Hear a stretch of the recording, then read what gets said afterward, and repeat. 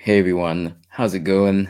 My name's Blackamora, and you are watching or listening to the Streamcast. I'm so excited to start speaking to the guest of this episode, Mark Backler, the founder of Sketchbook Games and the director of Lost Words, the acclaimed indie title.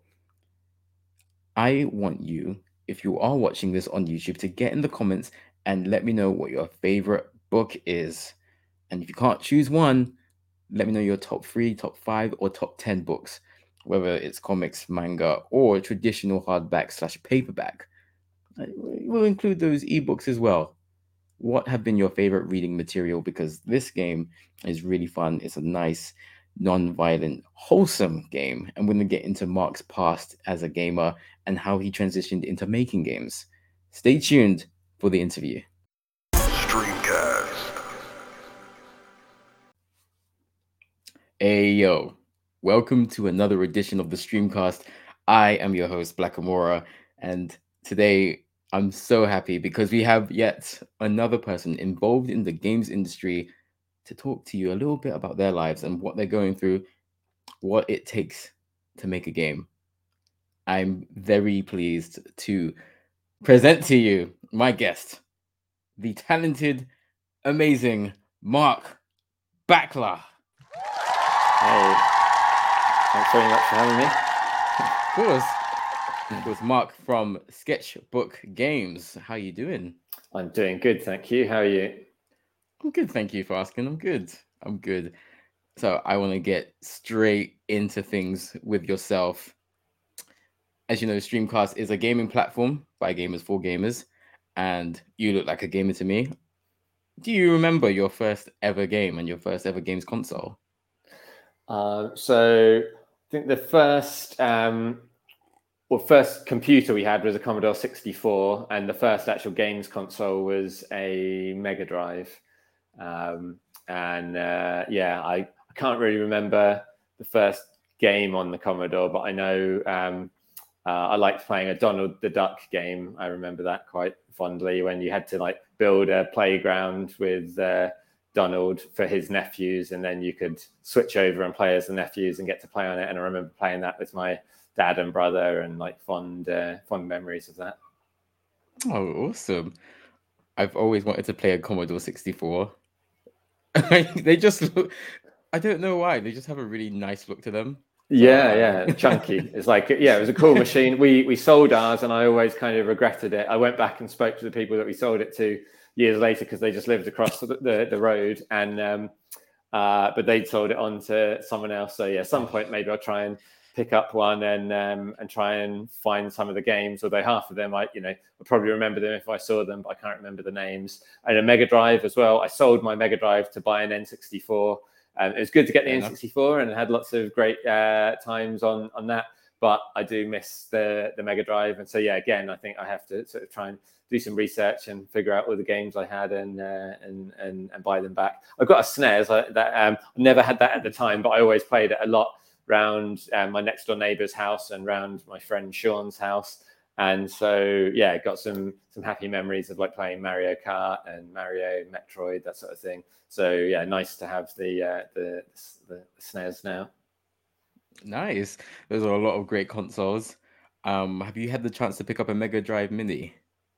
I haven't. No, I've been tempted. I always wonder. It's like, do I just buy the full thing and Yeah. get the games that I wanted, or is the mini easier because it works better on newer TVs and stuff? And so yeah, haven't quite figured that out yet. But yeah, been tempted by the SNES Mini as well. That looks cool because you've got all the games on. I've got a few games for the SNES, but I guess the appeal with those things is that yeah, you get a whole selection of games and it's nice and easy and convenient and looks good on modern TVs.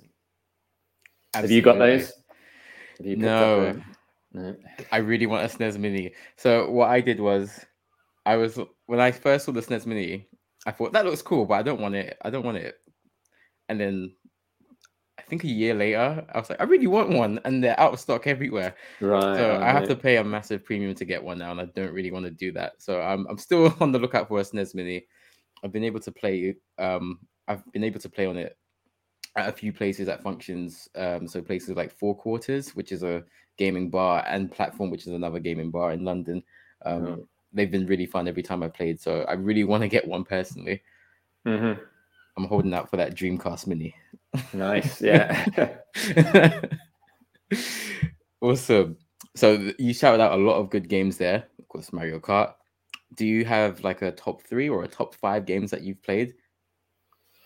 Yes, I guess probably my favorite game is Zelda Ocarina of Time. I guess also like partly because of the time I played it in my life, and so it makes it quite hard to be. I mean, Breath of the Wild is amazing as well, but yeah, for me, I guess because I played Ocarina of Time round when I was like 14, 15, it's kind of got special memories that it would be hard to beat. But yeah, Breath of the Wild is definitely up there as well. I guess, yeah, a lot of my favorite games are the N64 ones that I played around that age. So GoldenEye, Mario 64, Banjo-Kazooie, probably the like top ones. But then, yeah, so many awesome modern games as well. Like Life is Strange is quite a favorite of mine. That's pretty awesome. Although there's been so many different versions now. I started playing Before the Storm and I haven't finished it. And now there's like True Colors? Life is Strange 2 and yeah, Life is Strange True Colors. So I own them, but I haven't got around to playing them yet. So need to make some time. How about you? What are your top 5 games? Oh, that's a good question. Okay. Off the top of my head, God of War is my favorite game I've played. Nice. The recent one. Mm-hmm. Just because I feel it's the game that has best blended storytelling and gameplay. Cool. So I'll try not to make this a whole hour because I could talk about God of War for days, literally. I played 1 and 2. I think I need a bit of catching up there, and I think I have the new one on the PlayStation subscription stuff. So nice. I need to check that out. I think. Yeah, definitely. Got your seal of approval. Of course, and I tend to be quite conservative when I talk about game stuff with people because I know not everyone's going to like the same stuff that I do, but I will back God of War. I will fight for that game. Nice. It's great. I would probably put Sekiro as the second best game I've ever played. Right. I really enjoyed that game, and I didn't think I was going to. So during lockdown, my friend Sean got me all of the Dark Souls games, and I hated playing them for the longest time. And then after Dark Souls 3, I accepted that these are good games. They're not for me. I moved on to Bloodborne, which I really loved. That I don't know why that game just clicked for me. I don't know if it was the gothic look or the fact that you couldn't block in the game. Bloodborne was just perfect for me. And then I moved on to Sekiro after, which was even better because of the fast-paced combat. And that just feels how one of those Souls games should play, like quick, and everyone just getting their moves in. So Sekiro is up there. Oh man, this is tough. I'm gonna say Sonic Mania because I think that's the best Sonic game I've played. Right. Wow. Nice. Do you have a favorite Sonic game? So maybe Sonic and Knuckles, but yeah, I had Sonic 2, Sonic 3, and Sonic and Knuckles, and thought they were all good. And I bought Mania because I thought my niece and nephew might like to play it, but it was one of those things where like they played it for 2 minutes and then bounced, and then I haven't got around to it. But yeah, it does look like a cool update of Sonic, and there's been a few versions, hasn't there? But that one definitely seemed to have a good reputation for like doing a brilliant job. So I have to put some more time. There's a theme here of all these cool games that I'm not getting time to play. I mean, I think that's a common thing with all gamers, the dreaded backlog. It's all about how long it is. I just bought Sonic Origins the other day, so I am very much looking forward to actually playing Sonic 1, 2, 3, and CD. So, because I didn't get the chance to play them originally when they came out. So I kind of feel like I missed out, but I kind of feel like this is the best opportunity I am going to get now to play those games and enjoy them. Cool. So looking forward to that. Top 5 games. Have I even played 5 games? It's a good question, isn't it? A hard question to rank. Often people just say your one favorite game, but then that's even tougher, I guess, to have to just be like, it depends. this one. It's nice to get to give a range. Exactly. I mean, I would give a big shout out to Marvel Spider-Man, definitely, because I feel yeah, that's amazing. yeah, I haven't played Miles Morales yet because I was waiting till I got it on PS5, but I haven't managed to get my hands on a PS5 so far. So but I think I'll either just play it on PlayStation Plus on the PS4, or maybe I will get around to finding somewhere that's got the PS5 in stock and picking it up and then checking that out, because that looks like really cool too. Yeah, I mean, I've played Miles Morales on the PS5 and I can say it's worth it. It's a short game. It's more like a 1.5 game, but it's worth it because of the inclusion, the amount of effort that they went into. So there is someone who's deaf in the game, and there's like American Sign Language going on to communicate with that person specifically. So I think the representation is great. It's so good. I think you're gonna make me play it again. I'm gonna play it after this. But yeah, Marvel Spider-Man is such a complete experience. It's so fun, and I think that's what I love most about it. It's not meant to be this, overwhelming, challenging game where you're meant to think 3 steps ahead. You're just meant to have fun with it. You are Spider-Man. You are one of the strongest people in the city, so that it should be replicated in the ease of the gameplay. The bosses just take me back to the Amazing Spider-Man, Kingpin, you got Scorpion. It's like a nostalgia trip, but actually good. So everything about the story, the gameplay, even the graphics, the visuals, they've just been amazing. I haven't touched it since they did the whole I think they did the face update to make Peter Parker's face look more like Yuri Lowenthal. I don't know what was going on there. Maybe Yuri, maybe Tom Holland, but I haven't played it since then, so I don't know if that would change my opinion of it. I don't see why it would, but I thoroughly enjoyed my time playing Marvel Spider-Man, and I'd probably put Ghost of Tsushima up there as well, because one of the prettiest games I've ever played. I actually felt like a samurai playing that, and the combat there was challenging enough. It was the right amount of challenging where I wanted to keep going and push on, but also fun and engaging as well. Cool. Yeah, they did a brilliant job with Spider-Man, like getting all the different costumes in, so you get some of the like background lore, and you can also change between them, and the backpacks to collect that kind of have little tidbits is really awesome. And then just the like swinging around the city as well, they managed to make just getting around fun, so that I don't know about you, but I only fast traveled like once or twice because it was just so much fun to like swing around the city. And so that's one of the best bits of the game. They did a brilliant job with that.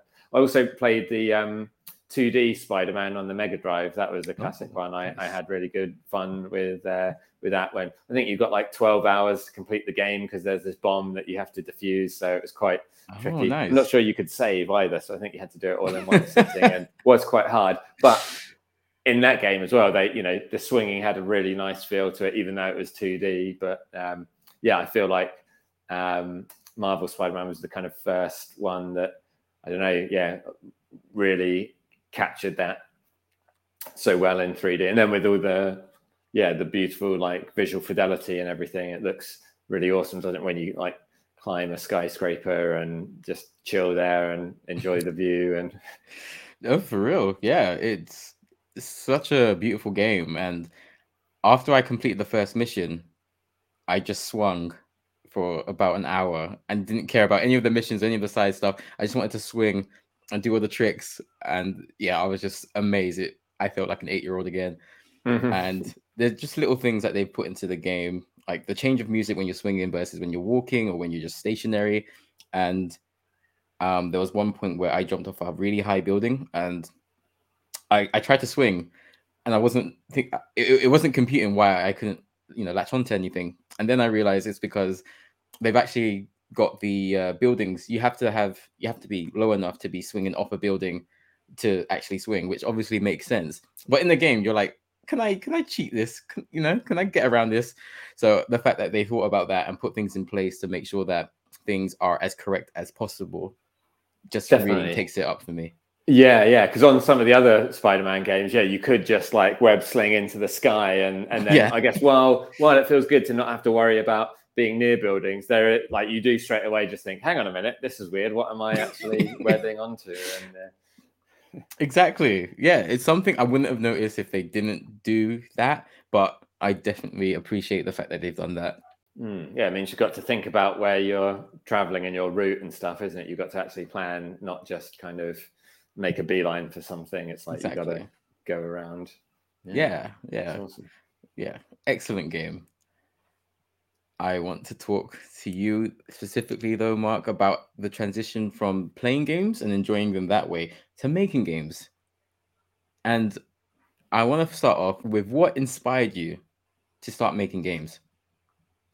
So I guess lots of the games that I played as a kid, and sort of as I grew up enjoying lots of different games, and I always felt like I would really love to make them, but it took quite a while to kind of find out what area I could and would want to go into, because to begin with, I didn't really know loads about making games, but I did kind of want to try programming games even when I was at primary school and with the Commodore 64, but I never really got that far with that. That was a bit hardcore for me. So then, I guess all through my education, I kind of knew I wanted to get into games. So I was quite lucky to know what I wanted to do. And then I studied a games course at Lincoln University, and then a friend of mine had got a job when we graduated, working at EA on Harry Potter and the Order of the Phoenix. Ooh, and nice. And he told me later on that they were hiring again, so I applied there. And I thought the interview went terribly, but it turned out I got the job. So that was a cool like break into the industry. But when I went to university, I thought I wanted to program games because that was the only area I really kind of knew about, or that people seemed to talk about when they were talking about making games.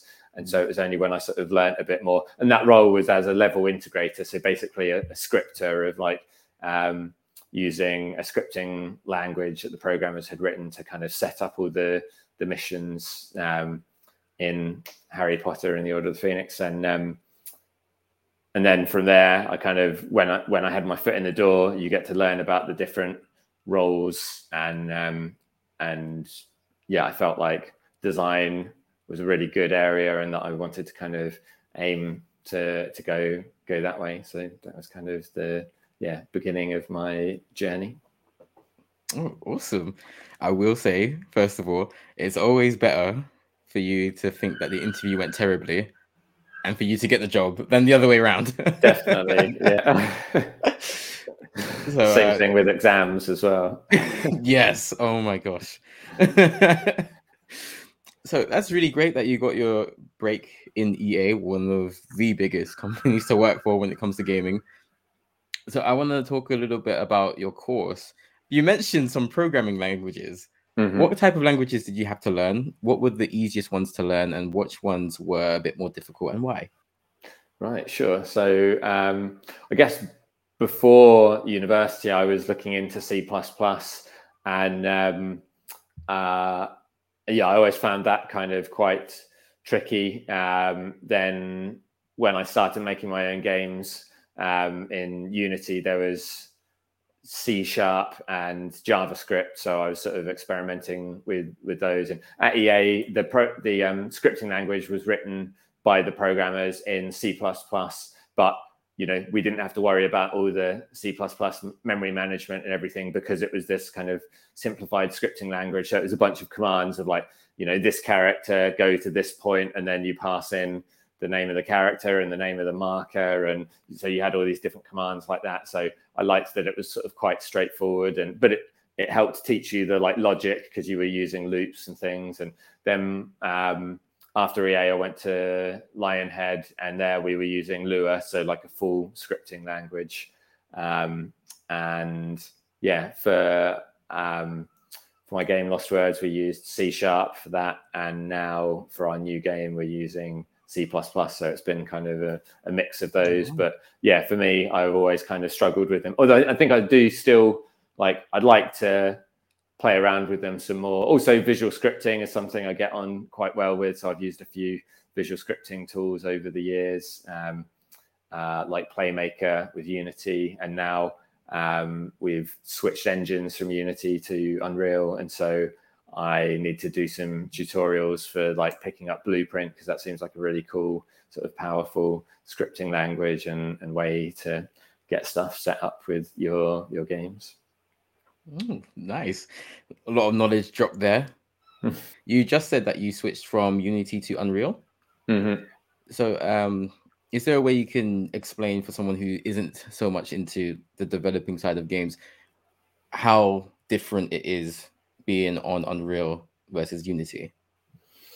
Sure, yeah. So, I mean, there's a lot of similarities between both game engines, but they kind of operate in slightly different ways when it comes to certain elements and the prefabs and stuff. Also, the programming language, I guess, is a huge part of it. Of that, Unreal uses C++, but Unity uses C#. So, sort of which of those you know or prefer might impact that. And I always feel like Unreal does a really good job with its like built-in shaders and everything, so you can get things looking really nice out of the box. Whereas with Unity, it always feels like it's a bit more work to get things to the same level. But yeah, I mean, in general, it's kind of just which environment you prefer and what you get on best with. So it's good to sort of try both out and see what you like. Unity can be really good for mobile stuff because I guess it can do like, you know, things quite lightweight and has always seemed quite geared towards indie games. But Unreal in the last few years seems to have done a good job at sort of updating things and like focusing on the indie end of the market, as well as still, you know, having a strong game in terms of the AAA, because Unreal does still get used for loads of really huge AAA blockbuster titles. Yeah, that's definitely one of the more notable ones. I think they're both quite notable, to be honest. I think like your average gamer would recognize both Unity and an Unreal. Mm-hmm. Yeah. And there's a really high volume of games made using Unity, and I think it's quite good for I guess, always seemed good for beginners and always had quite a strong community and lots of tutorials and content and stuff. But I guess I feel that's another thing that Unreal started doing much better than they were in the last few years. And they've got really good onboarding now, and they've overhauled their forums, and now with Unreal Engine 5, there's it's like a fresh start for all of that stuff, but they're putting a lot of effort into all the tutorials and everything. So there's a lot of good content out there. Yeah. So you briefly mentioned it earlier. Your game, Lost Words Beyond the Page. Mm-hmm. What went into that game? Talk to me about the inspiration behind the game. It's a lovely, non-violent, combative game, which is a complete antithesis to all the games that I mentioned earlier. But there is so much great content to be made when it comes to peaceful indie games. What went into Lost Words? Tell me about any obstacles that you came across and overcame while making that game. And talk to us about the game making process. Sure, yeah. So it started off in the Ludum Dare game jam. So you had like a couple of days to make a game, and the theme of minimalism. And so I kind of wanted to make a game a bit like Tetris, but with dropping words instead of dropping blocks. Okay. And you'd have to drop them kind of going up, like vertically up your screen in ascending length order, so that you could jump up them with your character and reach a goal in the top right corner of the screen. But then, so I was making it in the Game Maker engine, so that's even sort of quicker and easier to get stuff together than Unity or Unreal. And then I had physics on the character, but not on the words themselves. So when I ran the game to test it, the character dropped down and landed on the sentence that sort of hung there in the middle of the screen. And I thought, hey, that's really cool. I've not seen that in a game before. So I decided to kind of pivot and do that instead. And then it kind of grew from there. So at the end of the game jam, I had a bunch of interesting mechanics that I was quite happy with. Sort of most, if not all of which ended up in the final game, like many years later. And then, yeah, because it was words, it seemed, I'm a big fan of narrative games, and so it seemed to make sense for it to kind of be in the pages of a journal, and then the character sort of grew from there. And then, yeah, I was talking with a publisher, and they suggested finding a writer, and mentioned a few names, and we got in touch with Rhianna Pratchett, who was interested to work with us, and she'd written like the last couple of Tomb Raider reboot games, and also worked on Mirror's Edge and Heavenly Sword. And yeah, she was interested to work on the project with us, which was really awesome. And so, yeah, when she came on board, yeah, kind of went from there, really. She felt like loss was a really powerful and universal topic. And so, yeah, because I knew I wanted it to be about something that could sort of make a positive difference on people's lives. And yeah, that seemed like a really good way to go. And then, yeah, it just kind of grew from there. And we added like the fantasy world section. So the game's kind of split into stages, like loosely modeled on the stages of grief. And then each chapter starts in the pages of the diary, and then you transition into this fantasy world called Astoria. And so that's like the structure of the game of you hear the real world stuff going on, and then you go into the fantasy world.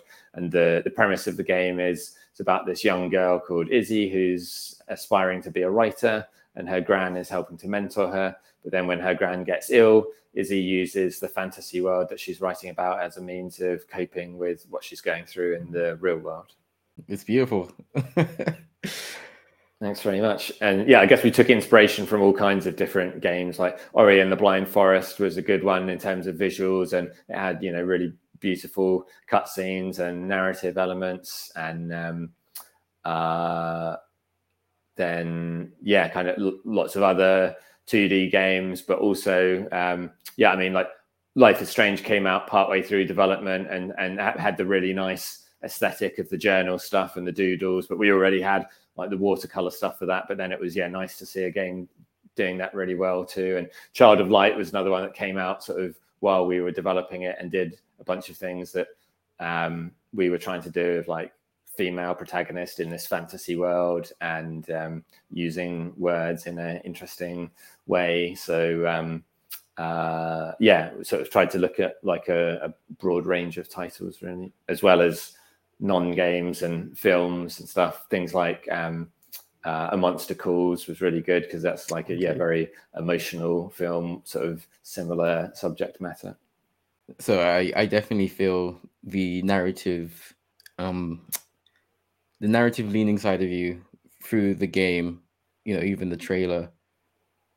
It's a very important part of the game, and I feel that is something that video games have taken to very well in general, the industry. You can have these really great stories told, but almost not trick, but almost spoon feed it to the gamer in the kind of way that they don't realize that the story is being told to them until they get to the end and they look back and the entire journey has been, oh wow, started from here, got to here. And I think it is a really great initiative that you've done here, being able to take something that is traditionally quite a negative thing and taboo, and people don't like to talk about it, and there are ways to deal with it. There are people out there who care. There are ways, there are healthy ways to deal with what you're going through. I think, yeah, just an amazing job. I wanted to just give you your kudos for that. Thanks very much. So, Sketchbook Games, how did you get involved with that company? How is Sketchbook Games different to, Lionhead or an EA? And what are the pros and cons for working for a larger studio versus working for a smaller one? Sure, yeah. So when I was working at Marmalade Game Studios in London, I was a lead designer there, and that was when I did the Game Jam when Lost Words originated. And then I liked the concept, so I kept on working on it in my spare time. Then I took part in this course called the Games Quarter, and you could do a practice pitch for your game that you were working on, which I did. And then one of the other people there was working for a games publisher, and they were interested to offer some funding. So I ended up quitting my job to take that. Ended up not taking that funding, but applying for some other funding through the Wellcome Trust and Creative England. And so those were the funds that sort of helped me get the game off the ground and hire other people to help out with it. And so, yeah, the company is small. There was 12 of us at the peak of Lost Words development, and then everyone sort of had other projects to move on to as we did the porting for the other platforms for it. And then so now there's just a couple of us working on the new project, but then we'll scale up again sort of as we develop things with that. And so I guess, running your own small studio is quite different to EA, and noticeable differences of there's no IT department or HR department to help with hiring people. And when your computer breaks down, you've got to sort it yourself. And so I guess I've got a lot better at that sort of thing since being independent. And but you do miss the working with a big team of people. And I did really enjoy my time at those studios. We had a Lionhead reunion recently, actually. That was really nice. It was like a Lionhead Bullfrog and 22 Cans reunion in Guildford. So yeah, it was really awesome to catch up with so many people that I used to work with and sort of hear about what they're up to now. Some of them I've still seen, you bump into at different events at Develop or GDC or something.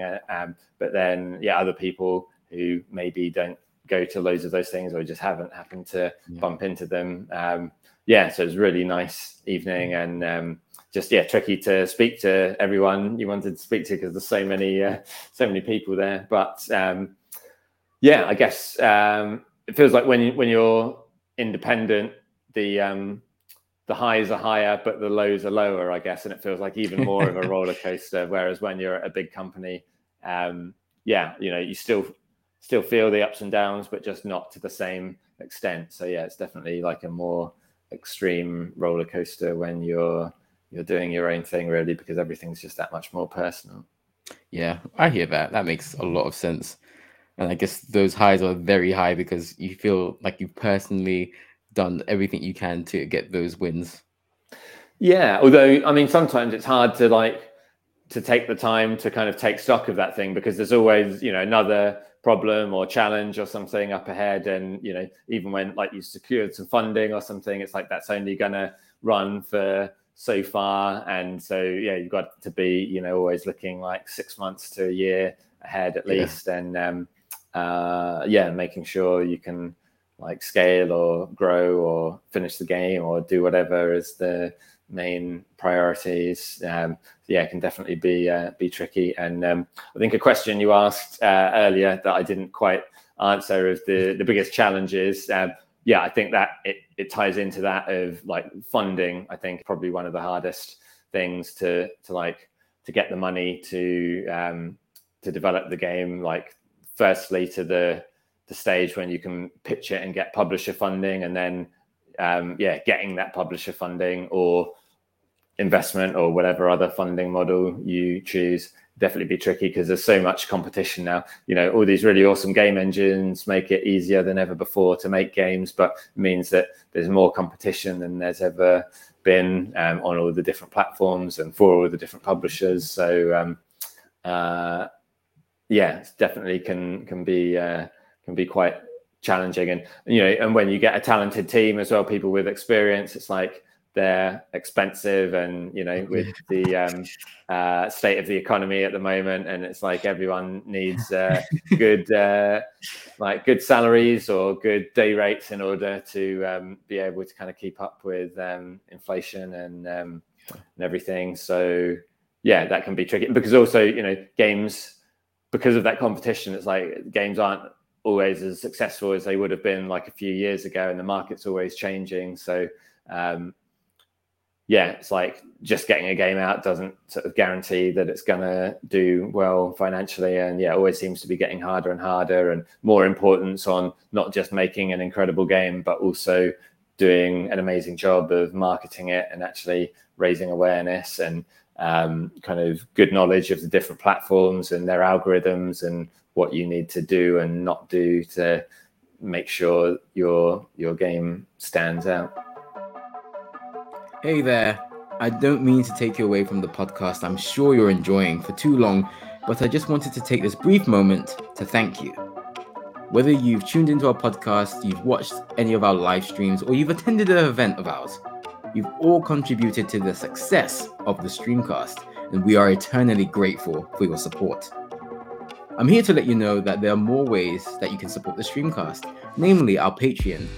If you go to patreon.com/streamcast, there is all the information that you need to know about how you can support us. And I'd like to take this moment to thank Spilt Milk Studios for being our official Patreon. Make sure to follow them on all the platforms you can, because they are a fantastic indie gaming studio full of amazing people. To find out how you can get a shout out just like Spilt Milk, or if you want to know about any of the other perks you can get, make sure to go to patreon.com/streamcast.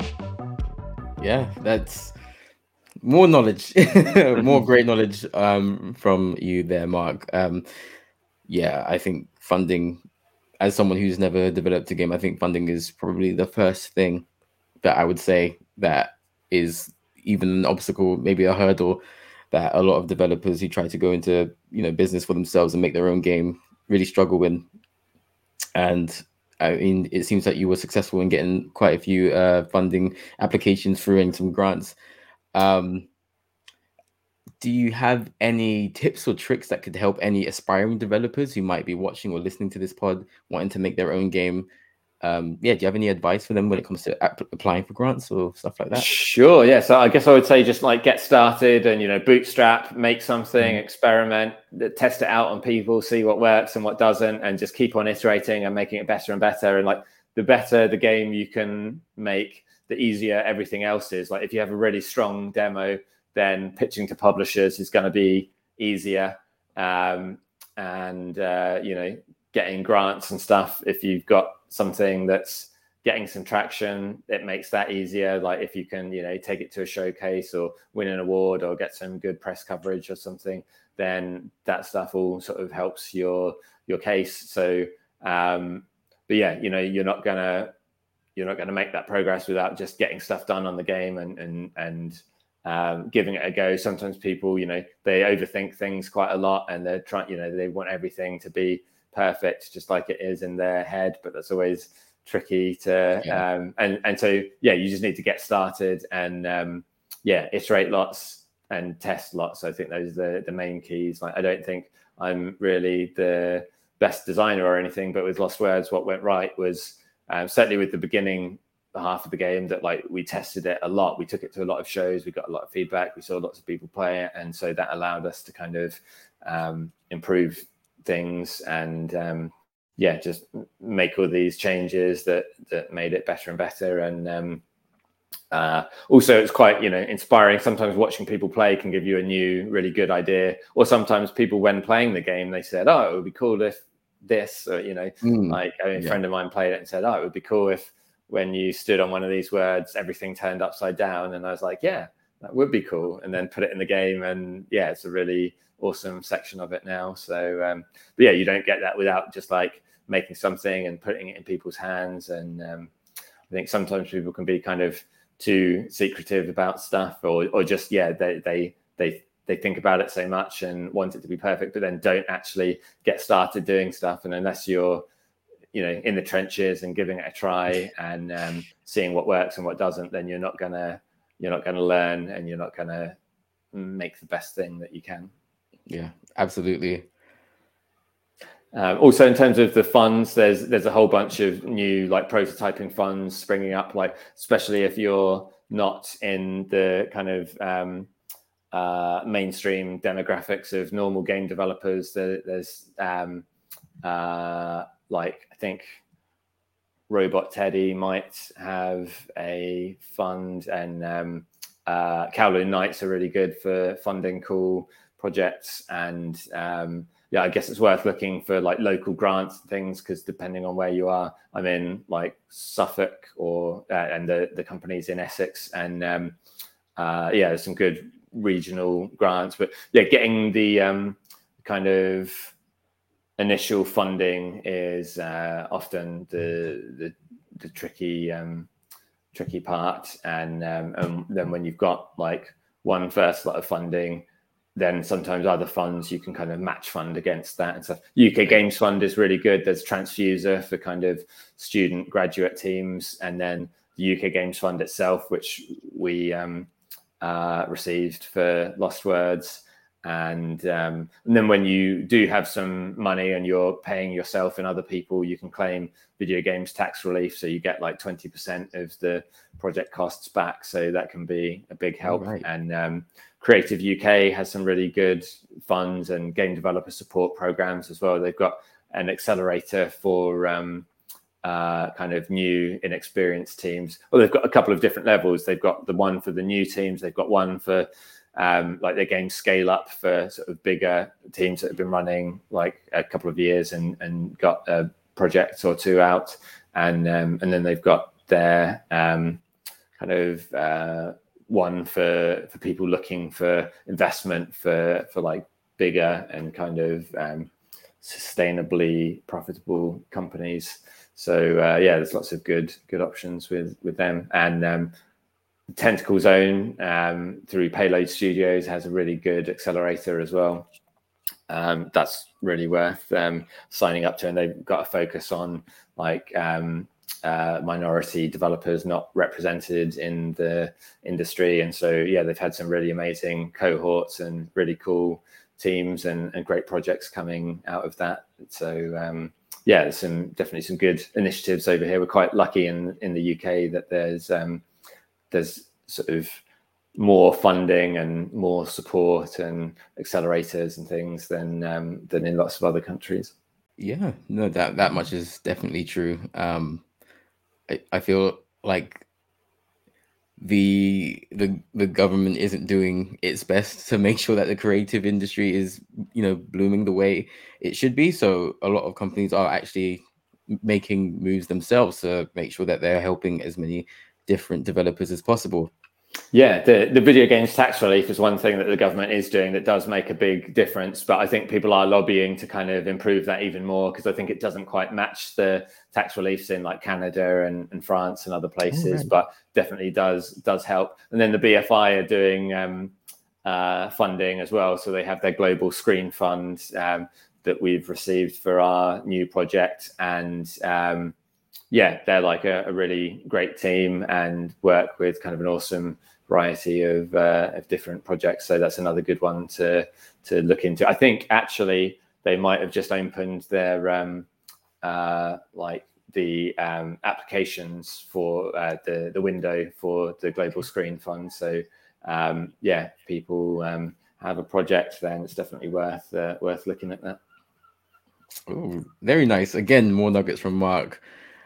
I will try my best to find links to all of these places and put them in the description or on the screen or something. I will make sure that you will be able to find those and apply for that funding, get your project made. You said that something very important, Mark.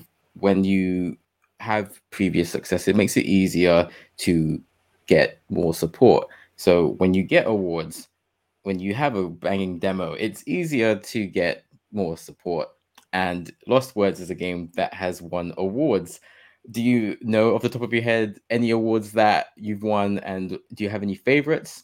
Are you looking to get some more?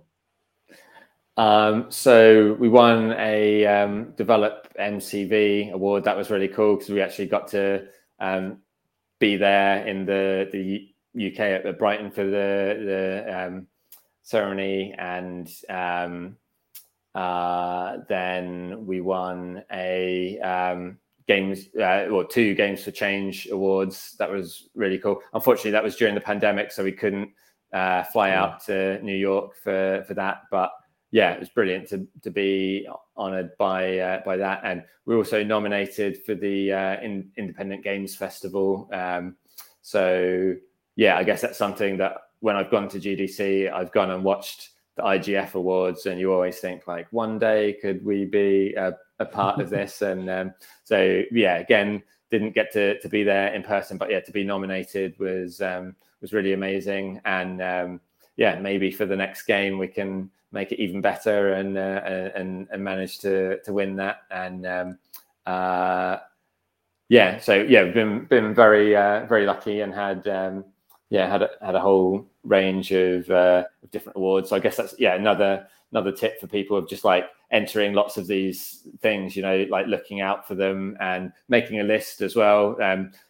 Even before you're ready, like you can write down the dates when certain awards like open and close, and I kept like a spreadsheet of stuff to track what ones to apply for and when. And it does take a bunch of time, but it can be good to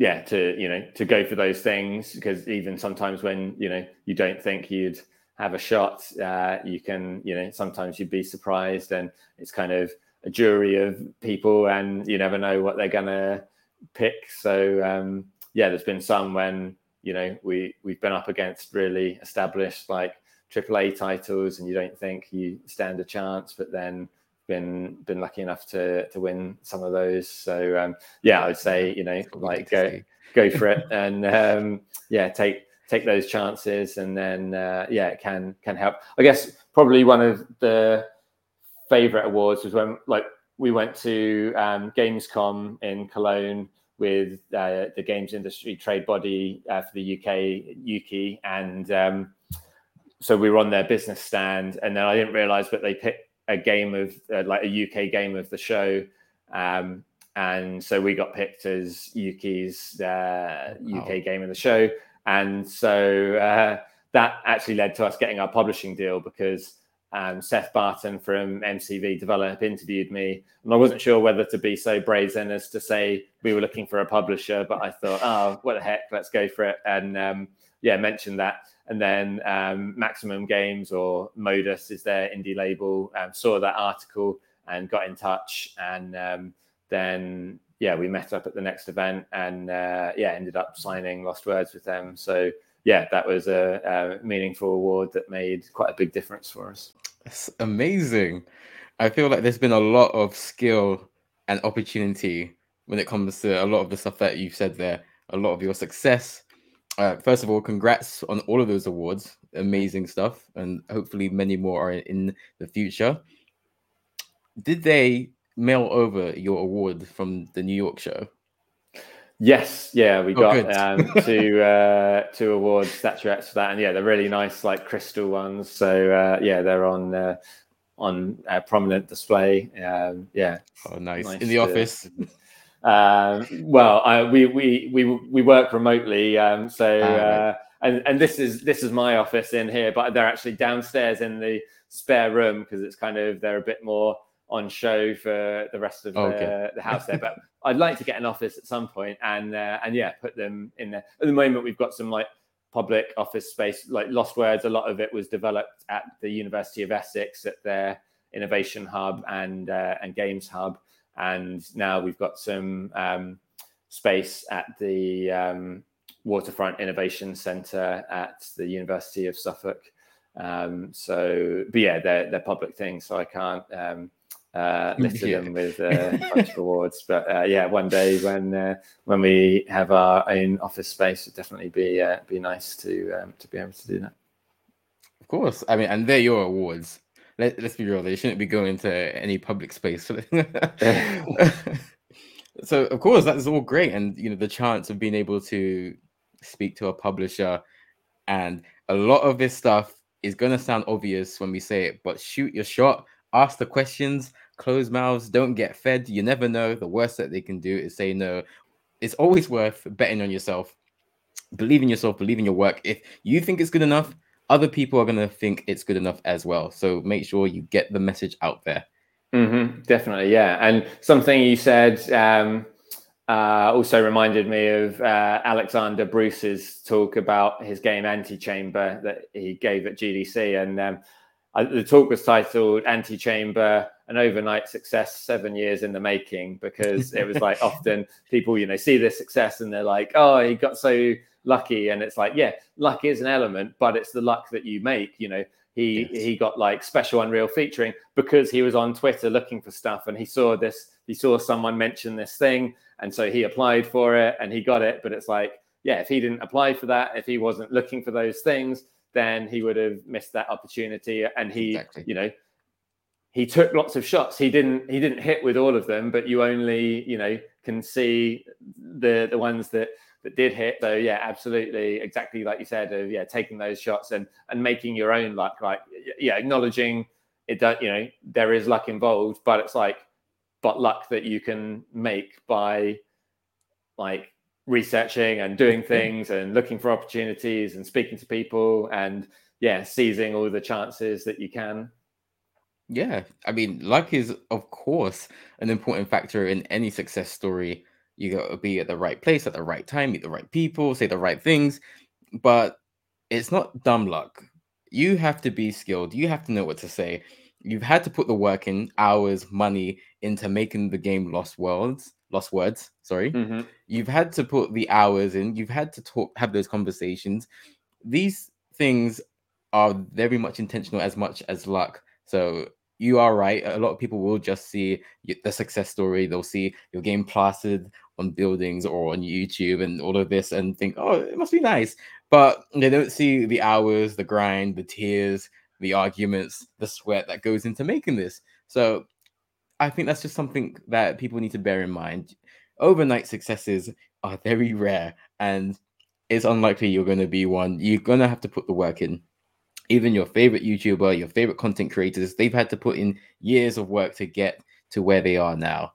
So it all is worth it. It's all organic, and just feel part of the process. Definitely, yeah. I saw a really good talk with a bunch of well-established YouTubers, and they were talking about some of their processes of that they experimented with different types of videos and when to post and all these. They paid a lot of attention to their stats and like researching and sort of being smart about what they did. And like sometimes there was a certain type of video they loved to make, but it took like way longer than the ones that were easier and had much better responses, and they noticed themes and trends and things that people were into. And so yeah, it was really interesting to just hear like all the kind of depth and detail and nuance that they go into. Sometimes you think it's just about like being on a stream and saying some funny stuff and having a zany personality or something, but it's like, yeah, that was really interesting to see that these guys are super successful because they care about all the details and they put in a lot of work, and they do all this stuff to make that luck. Absolutely. With YouTube, it's such a hard market, and similar to your experience with games, it's become a harder market to crack over the years because more people have the knowledge. Resources are cheaper. I mean, people can go on YouTube to figure out how to be successful on YouTube. So, there's a whole metaverse there. And with more YouTubers, with more resources, with more competition, it becomes much harder to organically grow to the point that you'd like.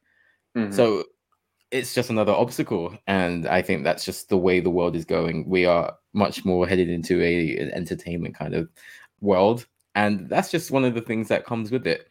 Again, you got to focus on your USPs. There is a lot of focus and stats that are involved, like the talk that you went to. You have to be very focused. You have to treat it like a business if you want this thing to be long term and successful. It's not just saying wacky things, because people have found out that doesn't work. That gets you cancelled. So it's a targeted business plan. It's looking at your stats. It's looking at what times work best. look at your favorite content creator, look at your favorite developer, and just study them, see how they do things when they release, when they announce stuff, just everything, just study them, be a student of the game. And that is probably the best advice that I could give you without having any prior knowledge of anything.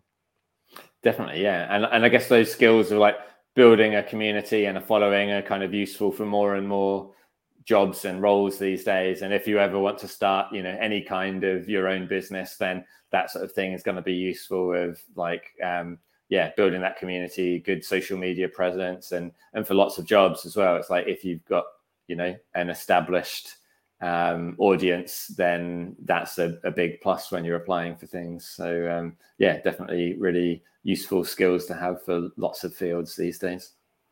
100%. And every successful business deals with people in some way, shape, or form. So you have to be good at working with people, network, be nice. All of these obvious little things I'm saying really go a long way, because people talk. The industry is smaller than you think it is. And, first impressions count. Be nice. Definitely, yeah. Very sound advice. And heard some people saying that even with like solo developers, you don't get a game on a platform on your own. It's like that takes working with different people and platform holders and other teams and all this stuff. So it's like, yeah, and it's very rare that one person does everything on a game anyway. So it's like, yeah, having good team working skills and communication will go a long way. I would like to see someone who's actually made the game from themselves by scratch and see the game, because that sounds very difficult. It definitely is, yeah. And I mean, some people do it really well. Like Lucas Pope did an amazing job with Papers, Please, and the music for that is brilliant. And often where people might be like a solo developer, but get someone else to do the music. But he did an amazing job on the music himself. And but yeah, he's definitely like like in the minority there of being a solo developer and so talented and managing to get the success that he deserves. Yes, of course. All the plaudits go to him. And plaudits again go to you, Mark, with the success of Lost Words. And I know when it comes to like the game making business, you do maybe get like a day to be like, oh, we did that. And then it's like, okay, next game. Is there a next game in line for Sketchbook Games? How much can you tell us if there is going to be a future game? Sure, yeah. So we're working on a new project, and like with Lost Words, we felt like we wanted it to be something that could have a positive difference on our players. And so we're looking at the topic of mental health and anxiety. It's going to be a first-person narrative game, kind of walking sim, but with puzzles built in, and a few different elements as well. So sort of a good stage of prototyping that and figuring out what works and doesn't, and learning Unreal at the same time as well, which is tricky because I'm wearing lots of different hats. So you're sort of trying to juggle the business things and still do some of the supporting Lost Words, but then also like making progress with this new game. So it's tricky to find time to do a bunch of tutorials and learn some new skills, but definitely does make things easier if you can kind of jump in engine and make stuff happen and try things out yourself, rather than having to say to other people like, try this thing, oh no, that doesn't work, how about this, how about that? And so that's sort of my aim at the moment, to make a bit of progress with my Unreal skills, because with Unity that worked well for Lost Words. Of I knew the engine, and so I could kind of prototype and got the base mechanics through trying lots of things and seeing what did and didn't work. So kind of need to get back to that place with Unreal, and it is always enjoyable as well when you're actually in it and just sort of having a play around and trying cool things and seeing what works and what doesn't. And that's when you get those happy accidents as well, like that led to Lost Words, of like I was trying something else, but something interesting happened instead. And then you think, yeah, actually, that's cool. Let's use that. I think it's just one of the skills that makes game developing such a really cool art form for me. On outside looking in, I think that adaptability and all the transferable skills from other businesses and other developing languages, I think that really blends, and you just become like a super problem solver. Like something happens in your game and you're like, that's not supposed to happen. What am I doing here? Do you scrap everything? Do you try to make it work? Do you just go with it and hope that works out? There are a lot of problems and a lot of decision trees that go into this kind of thing that I'm sure you're going to be very familiar with already, and I'm hoping that you get every bit of success with this new game that you have with Lost Words, and even more so. Thanks very much. Do you have any titles? Do you have like a release window? Is there anything you can tell us about any final projected plans with this new game? So we're hoping for a development schedule of about 2 years, but it kind of depends on when we get funding for it. So yeah, we're working on a demo at the moment, and then we'll be pitching publishers, which can take kind of up to 6 months or even more sometimes. So yeah, it'll be a little while, but nothing else official to announce just yet. But yeah, hopefully we'll be in a point to start speaking more about it soon. That's fair enough. Yeah. All right. I know that you are a busy guy, Mark, so I'm gonna let you get on with things. Hopefully, we can have you on again once the game is close to finalization, maybe close to release. It'd be lovely to have you on again. Sounds If brilliant. anyone would like to follow you, how can they find you? What are your socials? Sure. So I'm at Mark Backler on Twitter and most other social media, I think. And Lost Words is at Lost Words Game on Twitter. And we also have a Facebook, which is the same address, and Instagram, which I think is the same address, but we don't tend to use loads. We've also got a Sketchbook Twitter, which is Games Sketchbook. And yeah, Lost Words is available on Steam, Stadia, Switch, Xbox, PlayStation, and it's currently on Xbox Game Pass and PlayStation Plus Extra at the moment. So yeah, people can check it out on those. Oh, excellent. You hear that? There is no excuse. Get on your console and get Lost Words, especially if you have Game Pass. It's a banging game. Thank you very much, Mark, for jumping on the pod. Thanks for having me. Of course. And you can keep up to date with the Streamcast by following us on Twitter, Instagram, and TikTok, Streamcast_. If you are watching this podcast on YouTube, please give us a thumbs up. Subscribe to the Streamcast and tap the bell so you get every video as soon as they go live. And our podcasts are available on all major platforms, including Spotify and Apple Podcasts. So just search Streamcast on your favorite platform and subscribe.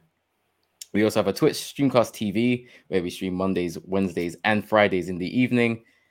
And we have a website, thestreamcast.co.uk, where you can subscribe to our newsletter so you get updated as soon as we put out a blog post or an event is announced. Until next time, please take care of yourselves and your loved ones. Stay safe, and we'll see you on the next Streamcast.